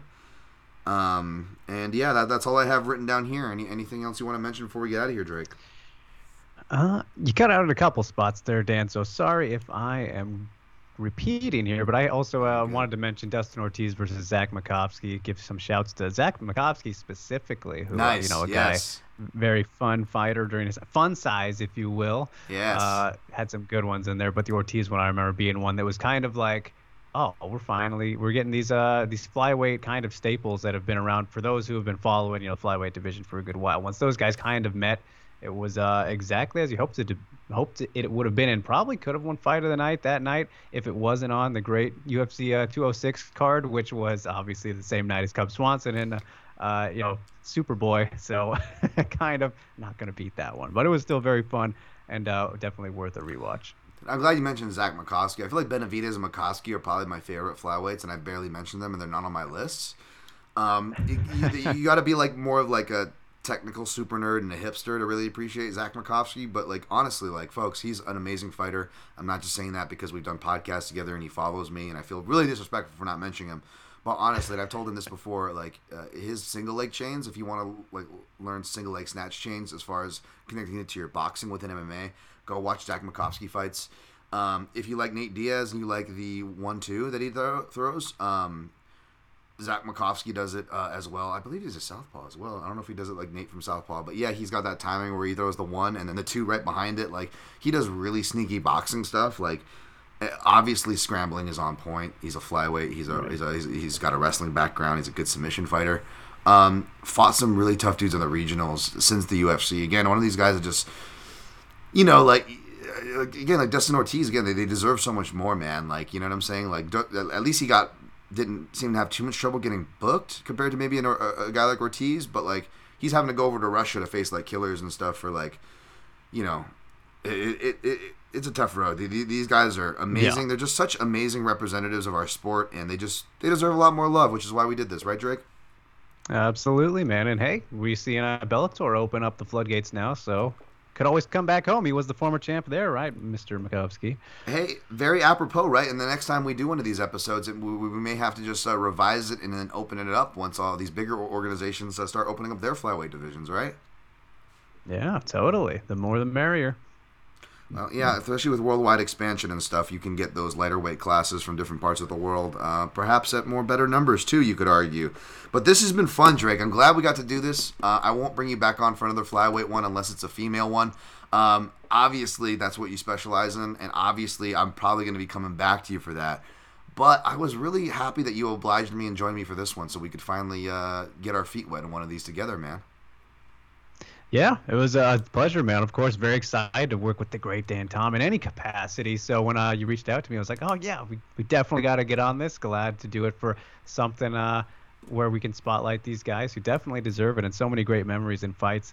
Just like going through the time machine here and remembering where I was when I watched these for the first time was like some good moments of being a fan, man. And it makes me wish I could go back and like just wipe the brain and do it all over again, you know? It does. And you know what? As I'm looking back at my notes, it's an even more of a blasphemy that I didn't mention Tachi Palace, because I wrote one specific honorable mention for people to go check out that wouldn't have been on this list because it wasn't in the UFC. That is Jussier Formiga versus Ian McCall. Tachi Palace fights 8. Yeah. February 18th, 2011. 2011, man. Holy crap. I didn't even have my first amateur fight yet.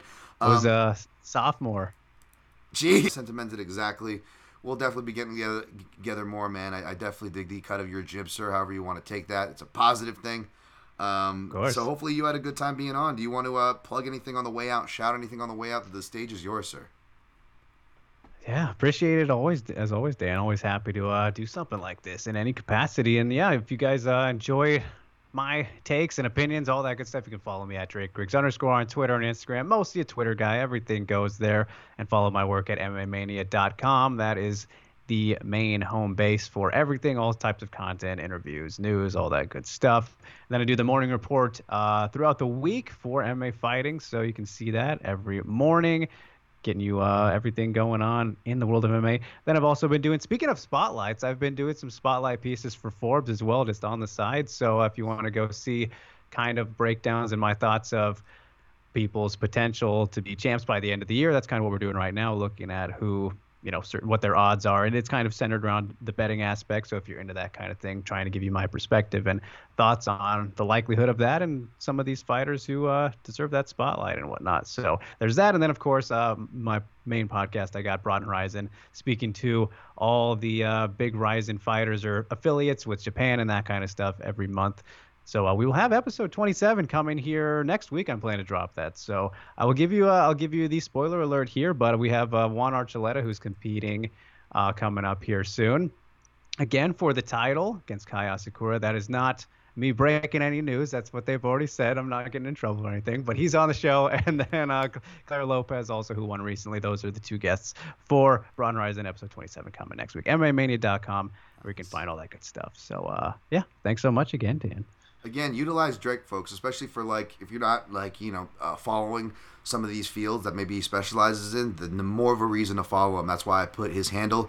He's active with all of his stuff there on Twitter and other places, but just in case you need a place to kind of tassel it down to start and to tether it down and find him from there, at Drake Riggs with the underscores you see on the screen for all his fantastic content, which it is fantastic. Appreciate you for being here. One last shout, Ray Borg versus Dustin Ortiz. I forgot to put on there because I tweeted out what's the best Dustin Ortiz fight. And shout out to Dan Levy, who said Ray Borg by a country mile. That's probably one of my favorites too, because I remember watching that one live, and it was our first introduction to Ray Borg.